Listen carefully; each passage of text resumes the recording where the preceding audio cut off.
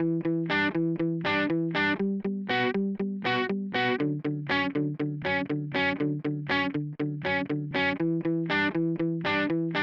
and welcome to Season 3 of the Fixing Healthcare podcast. I am one of your hosts, Jeremy Corr. I'm also the host of the popular New Books in Medicine podcast. With me is Dr. Robert Pearl. For 18 years, Robert was the CEO of the Permanente Group, the nation's largest physician group. He is currently a Forbes contributor, a professor at both the Stanford University School of Medicine and Business, and author of the best-selling book Mistreated, Why We Think We're Getting Good Healthcare and Why We're Usually Wrong. Hello, everyone, and welcome to the new season of our monthly podcast aimed at addressing the failures of the American healthcare system and finding solutions to make it once again the best in the world. In this, our third season, we turn to the world of politics. As always, we'll be looking through a nonpartisan lens as we examine this critical question: what should be the role of the U.S. government in healthcare? We invite you, the listeners, to share your thoughts on this topic. Please take the new Fixing Healthcare survey, available on my website, robertpearlmd.com. We'll be reading and discussing the best listener suggestions throughout Season 3. Our guest today is Dr. David Blumenthal. David is a healthcare policy expert and president of the Commonwealth Fund, a national philanthropy engaged in independent research on health and social policy issues. His career spans medicine, politics, and academia. He is a former primary care physician, director of the Institute for Health Policy, and professor of medicine and health policy at Harvard Medical School.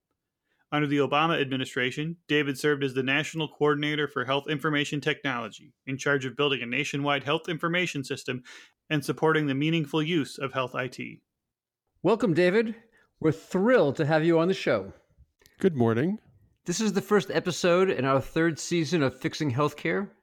In the first season, we invited experts from within the current healthcare system and asked them to offer their views on how we could improve quality and access by 20%, lower costs by 20%, and increase satisfaction both for physicians and patients by 20% over the next few years.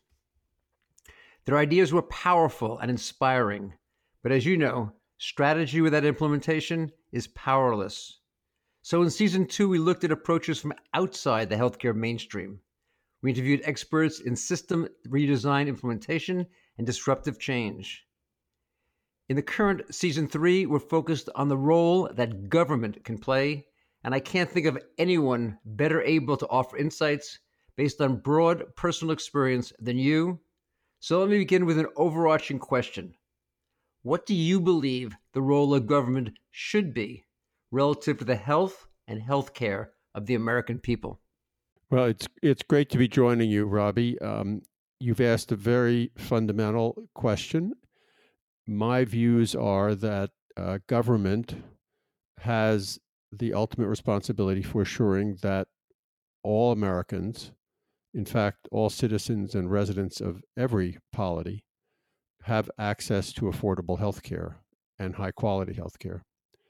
I also think government is uniquely suited to do research and development and to lead the implementation of innovative ways of improving the delivery of healthcare services, and in doing so, to find ways to stimulate and promote innovation in the private sector while also providing leadership.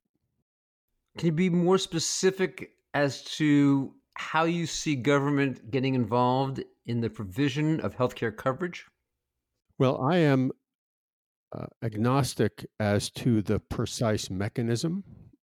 I think that in this country, the likely path we will take is to have guaranteed private insurance, high quality private insurance, accessible and easy to use private insurance for all Americans. I say that not because I think private insurance is preferred to public, but just because I think that is the momentum in our healthcare system and the way in which Americans think about the provision of healthcare. In other countries, the public provides coverage directly. In some other countries, not in all, but in some. But there are many models in Europe and elsewhere in which the government regulates private carriers and they sell insurance in a competitive insurance market, but do so within the boundaries of a regulated market to assure that there is coverage of pre-existing conditions, that there is adequate coverage, that the cost sharing is affordable, and that the full range of necessary benefits are covered. How about in the arena of drug development and pricing? We have a system in the United States which right now is tipped toward what the pharmaceutical industry likes to call innovation, what others might call protection of intellectual property and exclusive rights to new findings, new intellectual findings. That balance is not stable at the current time. We are producing very, very important new chemical agents and new approaches to curing illness, which are devoutly to be appreciated, but we're doing so right now at a price that is making these findings inaccessible to large numbers of Americans and which are going to be unaffordable for the society as a whole. So we need to find ways to make them affordable. And I think that means moving away from some outdated protections of intellectual property, some, for example, associated with the Orphan Drug Act, and also some of the abuses of patent law that have arisen as pharmaceutical companies try to protect their intellectual property. The Commonwealth Fund has done an amazing job of highlighting both the high cost of American healthcare and the low quality compared to the other industrialized nations of the globe. Where do you see the government directly intervening in the care delivery system itself? The government is a source of enormous innovation, underappreciated in the payment for healthcare services. I think they have been leading and will continue to lead in the creation of effective methods for holding providers accountable for cost and quality, something that goes by the euphemism of value-based payment.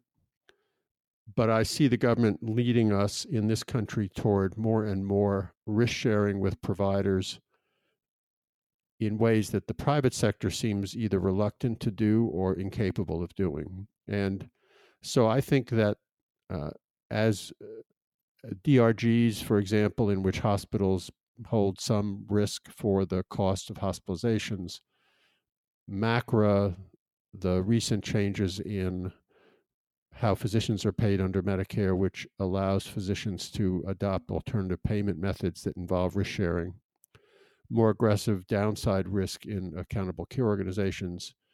These are all positive developments that are leading toward risk sharing in a way that will, I think, moderate the tendency of providers to do more than is absolutely necessary for the care of patients, and will also change the dynamic around pricing so that increasing prices is not as easy and profitable for providers as it has been in the past. How about in the area of regulating, limiting prices in hospitals, doctors, and ancillary services like laboratory and radiology?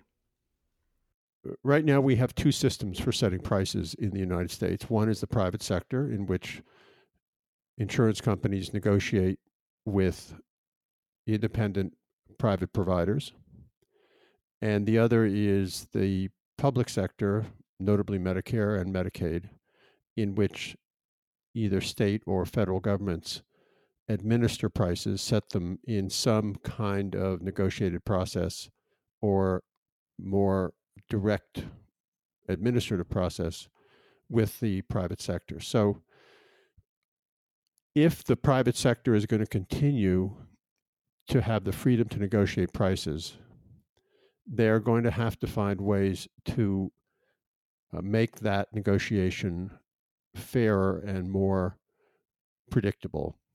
And that means making the prices transparent, that is, making them public, and presenting them to the public in a way that is understandable and helpful for decision making by purchasers, whether they're consumers or employers.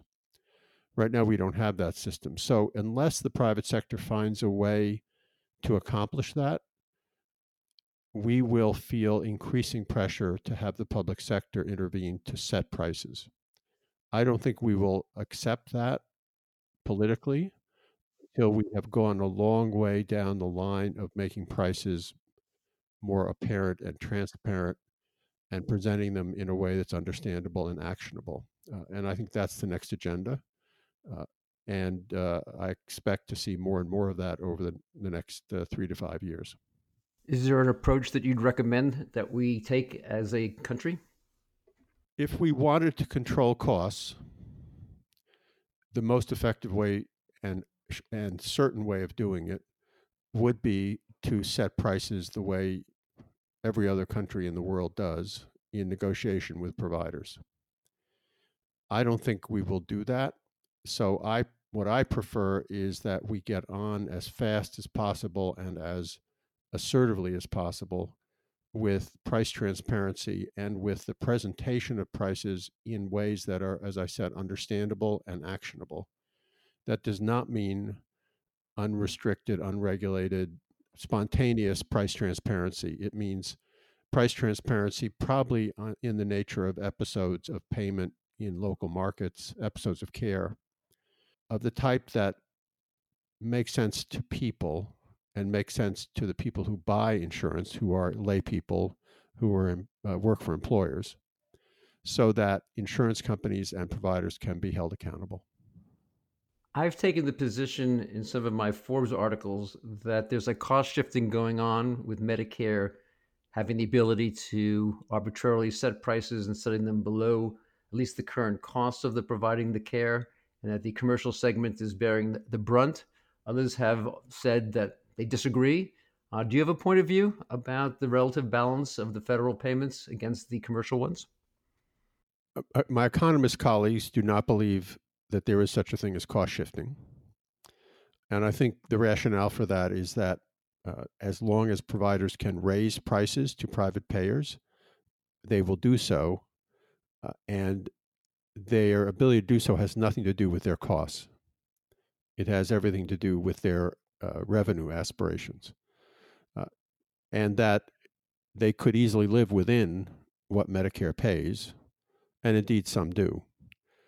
So I do think, having spent a good deal of my life working in healthcare systems, I do think that there is a tendency to spend up to what you can collect.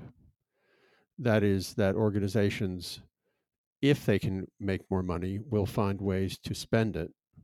That's not necessarily to say that it's wasted or that it's not socially useful, but it doesn't necessarily reflect their cost of doing business. It reflects their aspirations for improvement. I think that is not, in my view, totally cost shifting. It is a symptom of a non-competitive market on the private sector side. I like that explanation, David. Thank you. How about the role of government when it comes to privacy and security of patient data? Government needs to assure privacy and security. I think the private sector needs to implement the assurances. There need to be clear penalties for failure to protect patient data. I don't think that HIPAA is the right framework.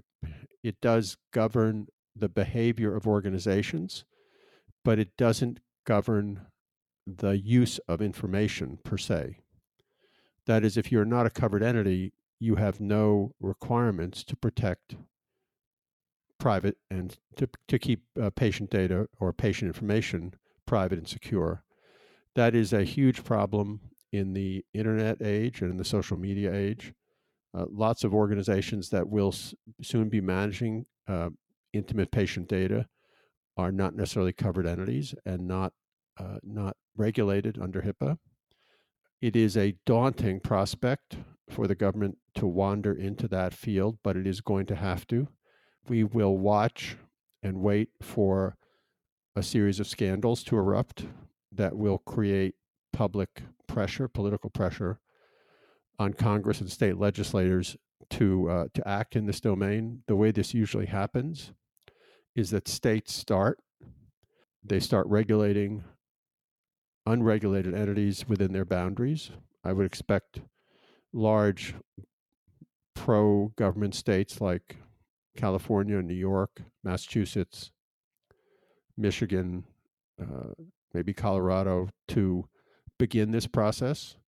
And at some point, the companies that are regulated are going to throw up their arms, throw up their hands, and say, ask the federal government to step in and create consistency across states. That's what usually happens with this kind of phenomenon. How about when it comes to conflicts of interest, either by physicians or by researchers? Obviously, the Sunshine Act shone some light on that. Do you see a greater role that government should take in these areas? I think right now the use of transparency needs to be allowed to unfold. The NIH, I suppose, is perhaps the most benign pro-researcher side of the government, and I think that having the NIH set some boundaries around what's acceptable in conflict of interest is probably as effective as anything else in terms of what kinds of conflicts are not acceptable in getting research funding. We've been down this route now for 20, 25 years. In the 1980s and 1990s, a lot of universities created conflict of interest policies that were quite sufficient. Many of them still have them. So I think that what we're seeing now is in a couple of very dramatic cases like Memorial Sloan Kettering is laggard institutions that never got around to adopting those policies or that have stopped enforcing them. So I think NIH needs to just remind organizations of what their responsibilities are and make sure they have them. I think the AAMC also has a responsibility to bring its members back into compliance with rules that they had encouraged them to adopt 15, 20 years ago.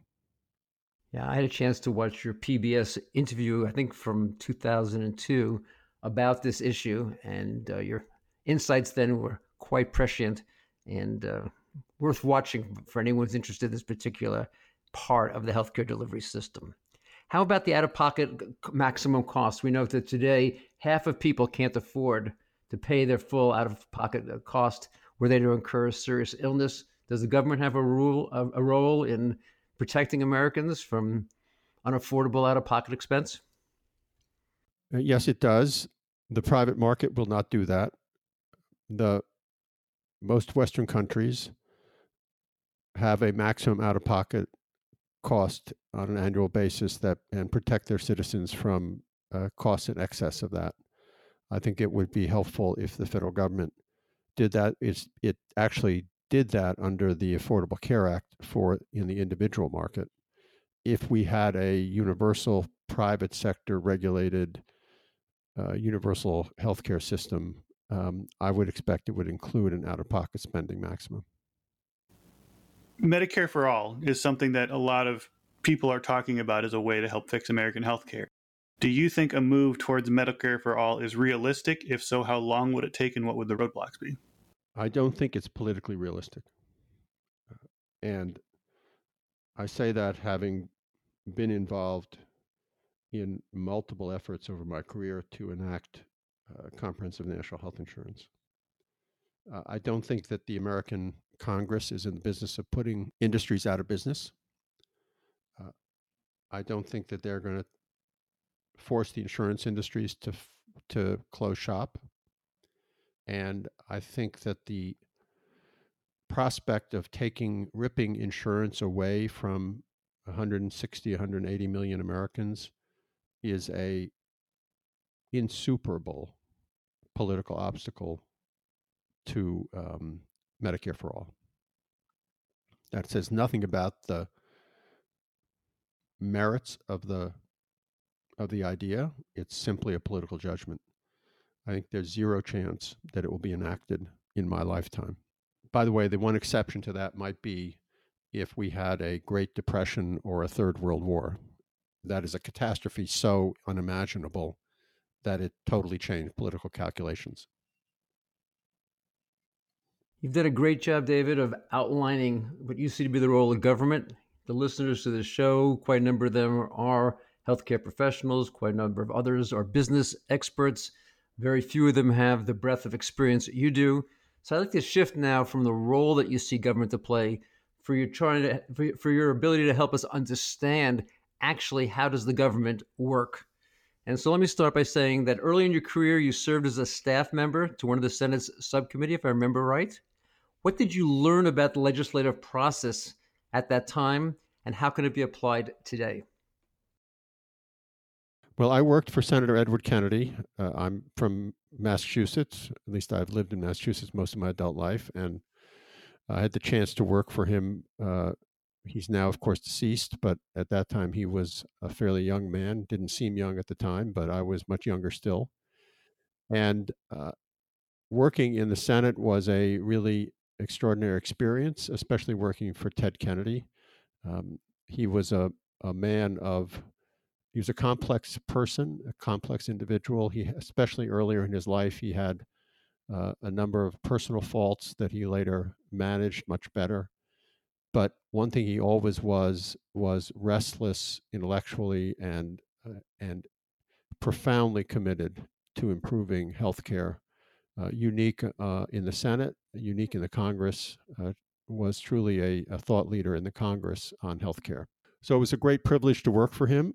I learned a couple of things. One thing I learned is that the congressional process is remarkably porous. It is designed to make it possible for citizens to approach the process. The doors are always open, especially to constituents of senators and congressmen. So it is, despite the appearance that it is dominated by private stakeholders of power, there is a great deal of opportunity for people to participate. So I guess that was one thing I learned.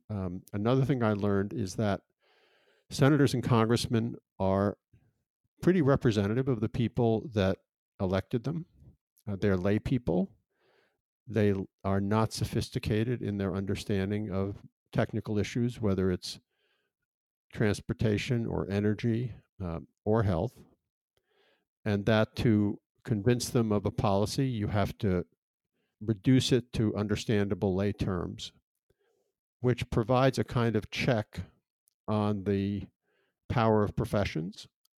Professions may not like that, but it is the essence of democracy to require that the public understand what its representatives are being asked to do. And one way to make sure the public can understand it is for them to elect people who have the same level of comprehension and same perspective that they do.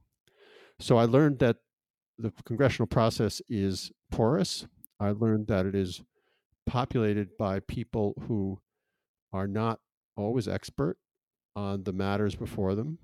That means that they can be carried away by powerful stories that are not representative of the facts. And it puts a huge burden on professionals to be understandable and to express themselves in ways that they're, in fact, their patients, if they're health professionals, could understand. And that is an enduring challenge given the complexity of healthcare issues. And one of the frustrations for experts and for professionals is and always will be that the policies that come out of government often seem simplistic, but that is in part because the understanding of the issues is necessarily falls short of the complexity of the issues. It's just very hard to get across to lay people the complexity of the issues that have to be dealt with. Both in the presidential campaigns of 1988 and 2008, you served as chief health advisor to a candidate. What can you tell us about the process of becoming the chief executive for the nation and the role the president should play once elected in advancing the health of the country? Well, for most of my career, health was a relatively low priority issue for Americans and for candidates. So I learned in 1988 and in several subsequent campaigns that I participated in before President Obama's campaign, I learned to be humble about healthcare. I learned that those of us who spend our lives in it vastly overestimate how important it is to the American public and to the electorate. And if it's not important to the public and the electorate, it does not assume the same level of importance that we might like it to have with people running for office. So humility is one thing I learned. Another thing I learned is that, consistent with what I was saying earlier about public understanding, when you are trying to convince people that you are the candidate they should vote for, you have to convey your ideas and your thoughts in ways they can understand and that respond to their concerns. And that is a big challenge for advisors in every area, whether it's trade or banking or taxation or whatever. And it is a challenge in healthcare. So I learned how important it is, as I suggested earlier, to find ways to express healthcare policy ideas in ways that are intuitively understandable to people. And doing that and at the same time undergirding it with responsible policy is a challenge. It's a lot of fun if you enjoy that kind of thing, but it's also a big challenge. In 2009, President Obama appointed you to be the National Health Information Technology Coordinator. I think it was about a month after the passage of the high-tech legislation, the bills that offered, I think, $19 billion in incentives to physicians to buy computer systems as long as they did it for meaningful use. You served in that role until 2011. What was it like to take on this awesome responsibility? And how would you view the evolution of health IT across the United States since then? Well, if we had a few hours, I could probably make a dent in explaining that. But it was, of course, an honor to do that. It was also not a job I sought.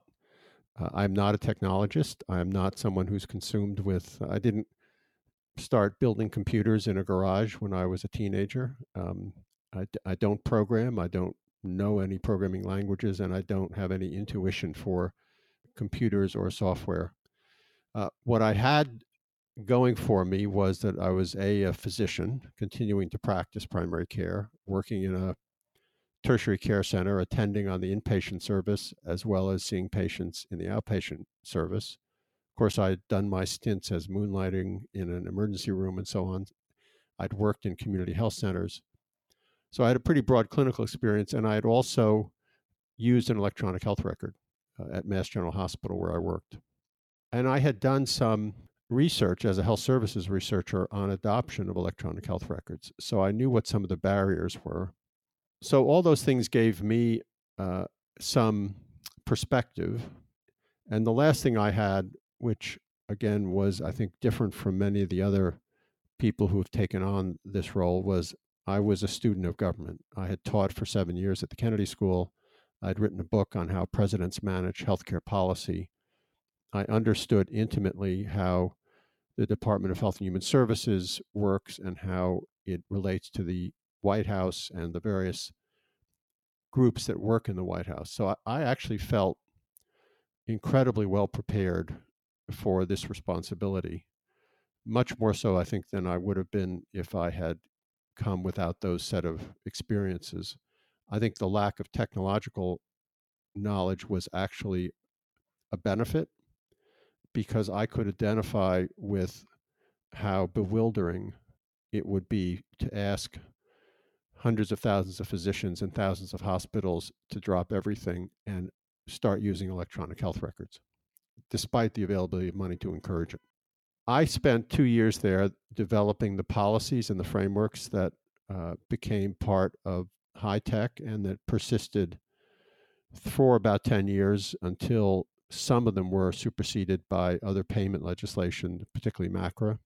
And there was a very complex dance that we went through to make viable policy, policy that would survive scrutiny in the Congress and the White House, with the Department of Health and Human Services, at OMB, and with the professions and with the public, all important stakeholders. It's a long story, but it was a big challenge, but also enormously gratifying because I had a lot of independence, I had a lot of resources, and I gained enough trust so that I was allowed to do what I thought was right most of the time. What I thought was right was not always what was perfect or ideal, but what was possible on the way to something that would get better over time. I've heard you speak about the power of data to improve quality. Certainly, we know that computers can provide patient convenience. Theoretically, they should be able to lower costs. They should be private, secure, interoperable, all the various terms that are there. Where are we in the healthcare IT evolution, and I'll say in quotes, revolution? Yeah. Well, I know, Robbie, that you worked at Kaiser for most of your career, and I also know that Kaiser was an early adopter and a pioneer. And there's a lot there's, I think, a very important lesson from that, but I'm not going to dwell on that. Let me say that electronic health records are a technology, and we know over the history of the human race that technologies do not control the development of humans. Humans control how technologies are used. They put them to use for their purposes. And that is true. Nuclear energy can be used to destroy humanity or to generate green energy and to power nuclear submarines and to power interplanetary exploration. The technology itself does not control the destiny of the sectors in which it operates. And I think that will be true of electronic health records. If we prioritized quality and cost control as the most important priorities for our healthcare system, electronic health records, A, would have been adopted without government incentives, and B, would be very different than they currently are. They would have been developed with those goals in mind, rather than as they were with the goal of recapitulating the paper record and assuring in the process that revenues for organizations were maximized. You know, when George Halverson and I, he as the head of the health plan and myself as the head of the medical group, made the decision to put in place a comprehensive system of IT that we'd have information available at every point of contact. We were, as you say, functioning in Kaiser Permanente, which is a fully capitated prepaid type system. And so the kinds of considerations you're describing didn't exist. And yet it was so clear that if we're going to put in place approaches to raise quality and lower costs simultaneously, it couldn't be done without health IT systems. The question I have for you is, will we be able to utilize the IT systems to the maximum in a fee-for-service type world? Fee-for-service will always distort the use of electronic health records. Realizing the full potential of electronic health records requires a change in the way we pay for care. And changing the way we pay for care requires the use of electronic health records. So they are intertwined, their fates are intertwined. I hate the chicken and egg cliche, but it applies here. You can't be an effective risk managing organization in taking care of patients without good information and prompt and valid information. And you can't have that information in a paper world. So we need good information systems. In our studies here at the Commonwealth Fund of systems that effectively manage high-cost patients, IT is a critical foundational component for success. You need to have the environment of shared responsibility for costs in order to motivate not only adoption of IT, but its purposeful, its repurposing to the end of managing costs.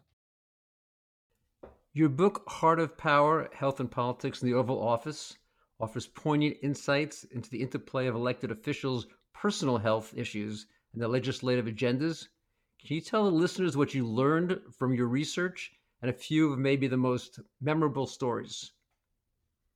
Yeah, it's very interesting to watch the interplay. In the book you mentioned, I wrote it with a political scientist, and I came to it as a physician with a deep interest in government. But I had the intuition that the personal health of presidents would influence how they regarded healthcare as an issue. And I found that to be true in some cases, very directly and very poignantly. I also found there were times when it wasn't true. One time when it wasn't true was with Franklin Delano Roosevelt, who, of course, suffered from polio, was partially paralyzed his entire life, though it was hidden from the American people, was actually an enormously innovative, what would be now called physiatrist. He developed rehab programs that were totally novel for their day as he tried to work with his own paretic and spastic limbs. And he actually crashed at one time a meeting of the American Academy of Orthopedics to try to get them to adopt some of his ideas. But he never was an aggressive advocate of universal health insurance despite his own disability. And that's an enduring puzzle for me. He always got close and then backed away from advocating what Harry Truman later advocated. Another really interesting example of how personal health experience influenced a president's decision-making was the case of Richard Nixon. Richard Nixon's family was riddled with tuberculosis. He himself probably had the disease. And though it was not clinically prominent, it was prominent on his own x-rays. But he had siblings who died of it. His mother took brothers from his home in Whittier, California, to Arizona for treatment of tuberculosis unsuccessfully. And later on, when he was president, he was a very forceful advocate for universal health insurance. And when speaking about it, he often referred back to the healthcare experiences of his childhood and his mother's caring role for his brothers, the financial burdens that they had to deal with. One other person who was influenced very directly by the healthcare experiences of their family was John F. Kennedy. Kennedy became a Medicare advocate after his father had a stroke. Joseph Kennedy had a devastating stroke while Kennedy was president.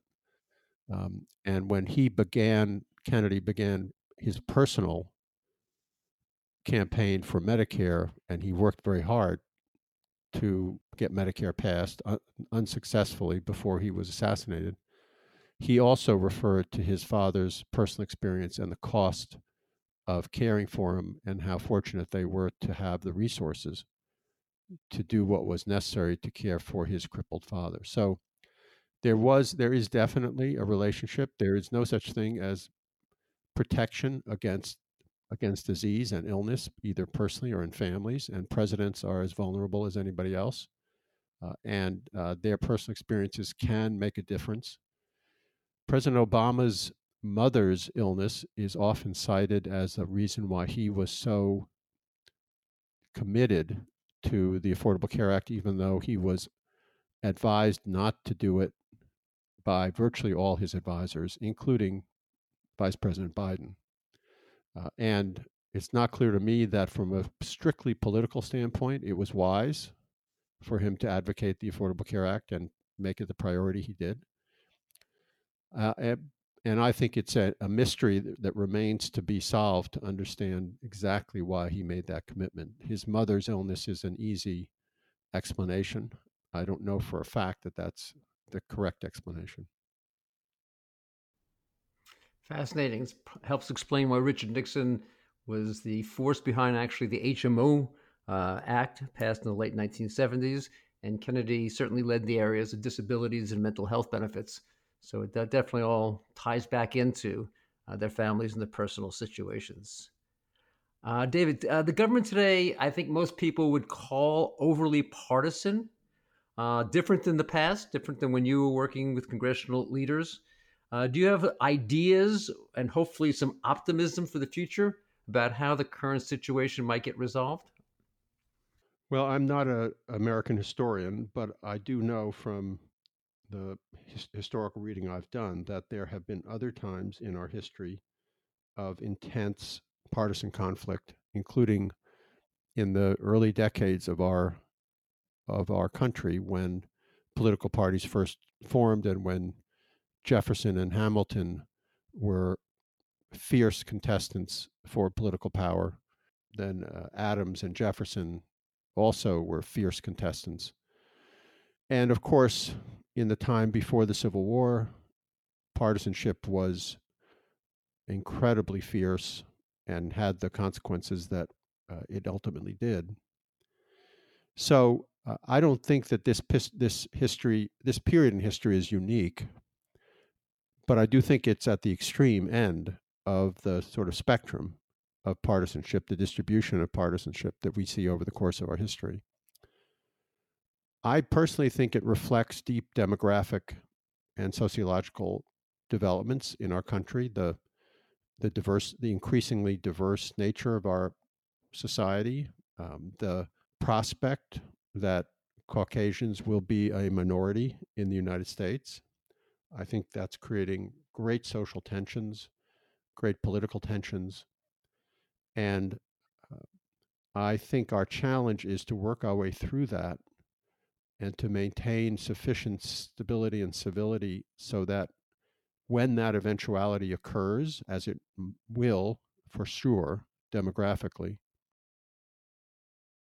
I wish that our media saw it more as their role to be protectors of civil society rather than agitators. And I know that different ends of the political spectrum will take different viewpoints on who the major offenders are in that regard. But I think there's no question that we have a media environment right now which is fundamentally different and may explain to some degree the level of partisanship and the fierceness of the partisanship that we are now experiencing. Very well said. You're currently the president of the Commonwealth Fund and engages in independent research on health and social policy issues. How do you see the Commonwealth Fund helping to move the nation's healthcare agenda in the best way for both the providers of care and patients? Well, we believe that facts still matter. We believe there is such a thing as valid information. And we believe that it is the responsibility of those who develop such information to communicate it effectively to decision makers. It's not enough to do the research or do the analysis, throw it out into the stratosphere and hope for the best. So we try to produce the right information at the right time in the right way for the right people.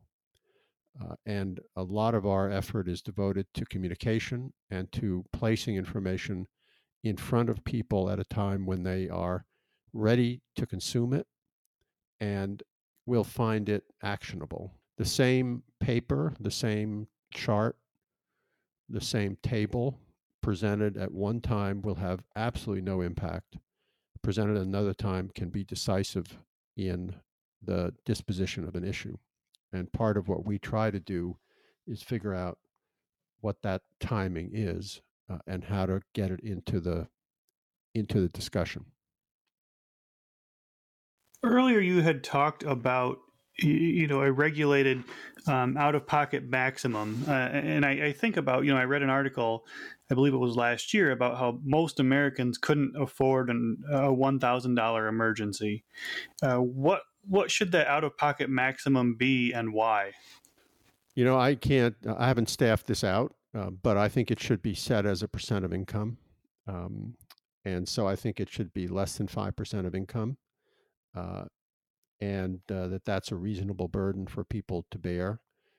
Not zero, but that is actually our definition at the Commonwealth Fund of underinsurance. If you're spending more than 5% of your income, other than for premiums, if you're spending more than 5% of your income in the consumption of healthcare services. So that's sort of where I would put it offhand. I might put it a little bit higher for people who are more wealthy. So if your income is 3, 4, 5 times poverty, maybe it's 10% of income. A few years ago, New York had that proposed sugary soft drink ban. And my question is, what do you think the government's role is in the regulation versus kind of freedom of preventative health? I mean, should the government be able to do things like regulate the size of sodas, to do things to essentially force people to be healthier to help drive down costs? Well, though I understand and respect government, I'm not instinctively for regulation. I actually support the idea of markets where they work. One of the problems we have with our markets when it comes to public health is that information is not a level playing field. The information that promotes the use of foods and beverages and chemicals and activities that are dangerous from a health standpoint is huge. There are huge amounts of information available about that. Aggressive advertising. There's very little counterbalancing that advertising. So we don't have, because of the nature of our political culture, we don't support aggressive public education around food and other habits. I would like to see much, much more advertising like anti-cigarette ads, much, much more advertising about the risks of sugared beverages, about the risk of high sugar foods in general, about the risks of obesity, about the need to wear seatbelts, about the risks of vaping, about the risks of medications that are so heavily advertised on television. So I would like to see a balanced information environment before I jumped to aggressive regulation of foods. When it comes to that information, what about misinformation? What's the government's role in, when it comes to things like the anti-vaccine movement and its ability to, go far and wide on Twitter and Facebook? I mean, does speech that dangerous go into the realm of, yelling fire in a crowded theater due to the fact that it can essentially cause people to get sickness and die and spread disease? The case of behaviors that directly jeopardize other people stand apart from other kinds of behaviors. I think they are appropriately regulated. Requiring that young people have vaccines, get vaccinated before they can go to school, before they can be in public places, I think is very appropriate. I'm less comfortable regulating speech. I don't think that saying people shouldn't get vaccines is equivalent to calling fire in or shouting fire in a crowded theater. The behavior should be regulated rather than the speech. With the lobbying power of big pharma and other, healthcare organizations whose best interest it is to keep, healthcare as the status quo and as profitable to them as possible, do you think elected and government officials really have voters and patients' best interests in mind? We need to do something about the financing of our elections. I think the financing system has become toxic, and I think that can be traced back to the Supreme Court decision about financing of campaigns, equating financing with speech. So yes, I think that we are in a period of time when money has too much influence in politics, and that is where it sort of gains its influence. It's in the prospect of reelection. At the same time, we shouldn't forget that many candidates get elected even though they don't have the money that their opponents do. So there are ways, especially in the social media world, to reach people without tons of money. But I'm not an expert on campaign finance. I just have, general impressions. When I was the CEO in KP, we went from being middle of the pack quality to being number one based upon the NCQA. And I truly believe that the overwhelming majority of the reason had to do with the availability of comprehensive data information through an electronic healthcare system at every point of contact. It's why blood pressure was controlled over 90% compared to 65% nationally. Colon screening over 90% compared to 65% nationally. And to me, availability of comprehensive data goes beyond even interoperability. Do you see a way that American healthcare can reach this point, whether the patient carries the data themselves, whether it's available in some kind of repository that all systems can enter into and be interactive amongst them? Do you see comprehensive data on the horizon for the American healthcare system anytime in the future? And if so, how are we going to get there? I do. Right now, my biggest hope is associated with the availability of new technologies that enable patients to get access to their personal health information in electronic form. There's recent legislation that passed that requires that all vendors make it possible for patients to get easy access to their data electronically, and that penalize any provider for failing to enable that. And also there is in the law encouragement, and in new proposed regulation, encouragement of third parties. And when you think third parties, think Apple, Google, IBM, Amazon, third parties to step in and provide assistance to individual patients with gaining access to their data and storing it and stewarding it. So there may be an opportunity from the grassroots up to create liquid data and pools of data. Now, I don't consider that anywhere near as effective as what Kaiser has done or what my home system of Partners Healthcare was doing when I left it. But unfortunately, these large integrated institutions are the exception, not the rule.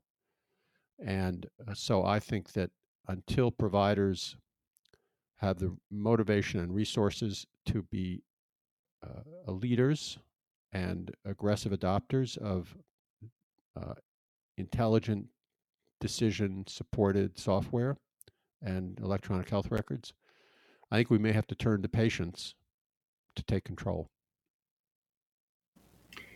For patients who are, middle to lower income, whose premiums are getting more expensive, deductibles are going up, out-of-pocket costs are rising, and just more and more frustration towards healthcare organizations, their employers, and the government. Is there any hope for these people?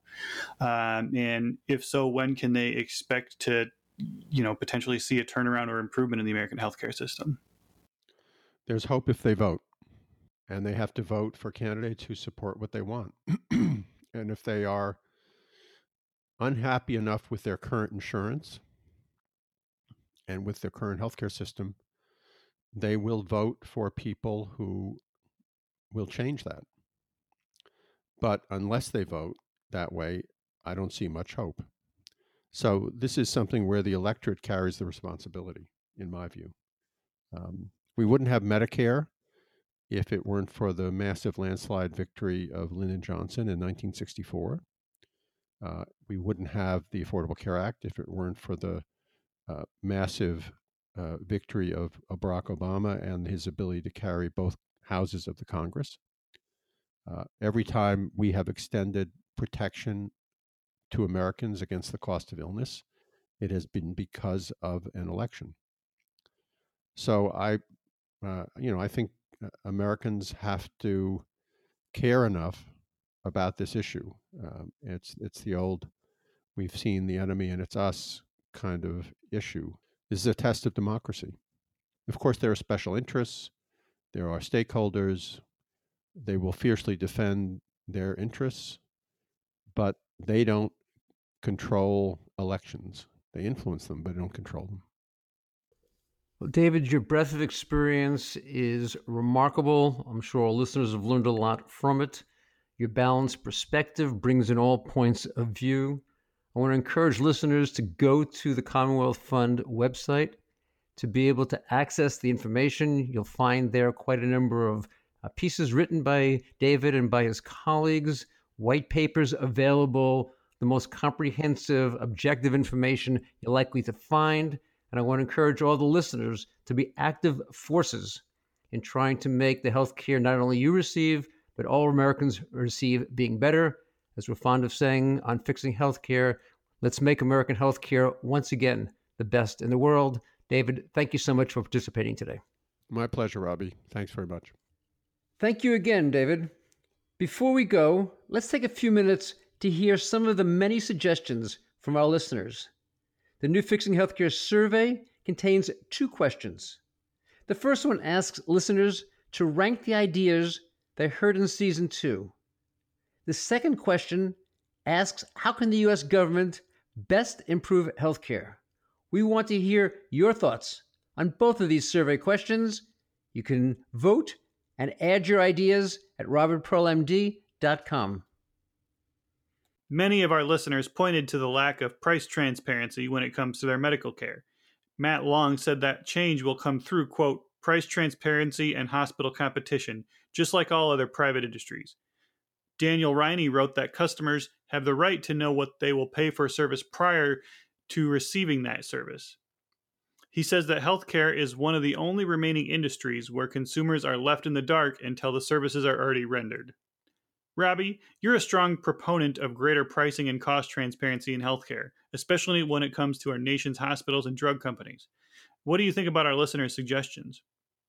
Like Matt and Daniel, I believe that transparency is a first step. Hospital costs remain the most expensive part of the bloated American healthcare system. In a Forbes article I wrote on the subject titled 3 Ways to Stop Hospitals from Overcharging Patients, I recommended 1, unmasking the charge master, 2, capping out of network fees, and 3, simplifying billing by forcing hospitals to bundle their fees. The combination of all 3, if done well, would allow patients to know what it will cost to deliver a baby or have a total joint replaced in the future, offering greater competition between hospitals and hopefully lower prices for patients and their families. Once again, thanks to Matt Long, Daniel Riley, and everyone who has participated in the new Fixing Healthcare survey so far on robertpearlmd.com. Please subscribe to Fixing Healthcare on iTunes or other podcast software. If you like the show, please rate it 5 stars and leave a review. Visit our website at fixinghealthcarepodcast.com. Follow us on LinkedIn, Facebook, and Twitter at Fixing HC Podcast. We hope you enjoyed this podcast, and we'll tell your friends and colleagues about it. Together, we can make American healthcare once again the best in the world. Thank you for listening to Fixing Healthcare with Dr. Robert Pearl and Jeremy Corr. Have a great day.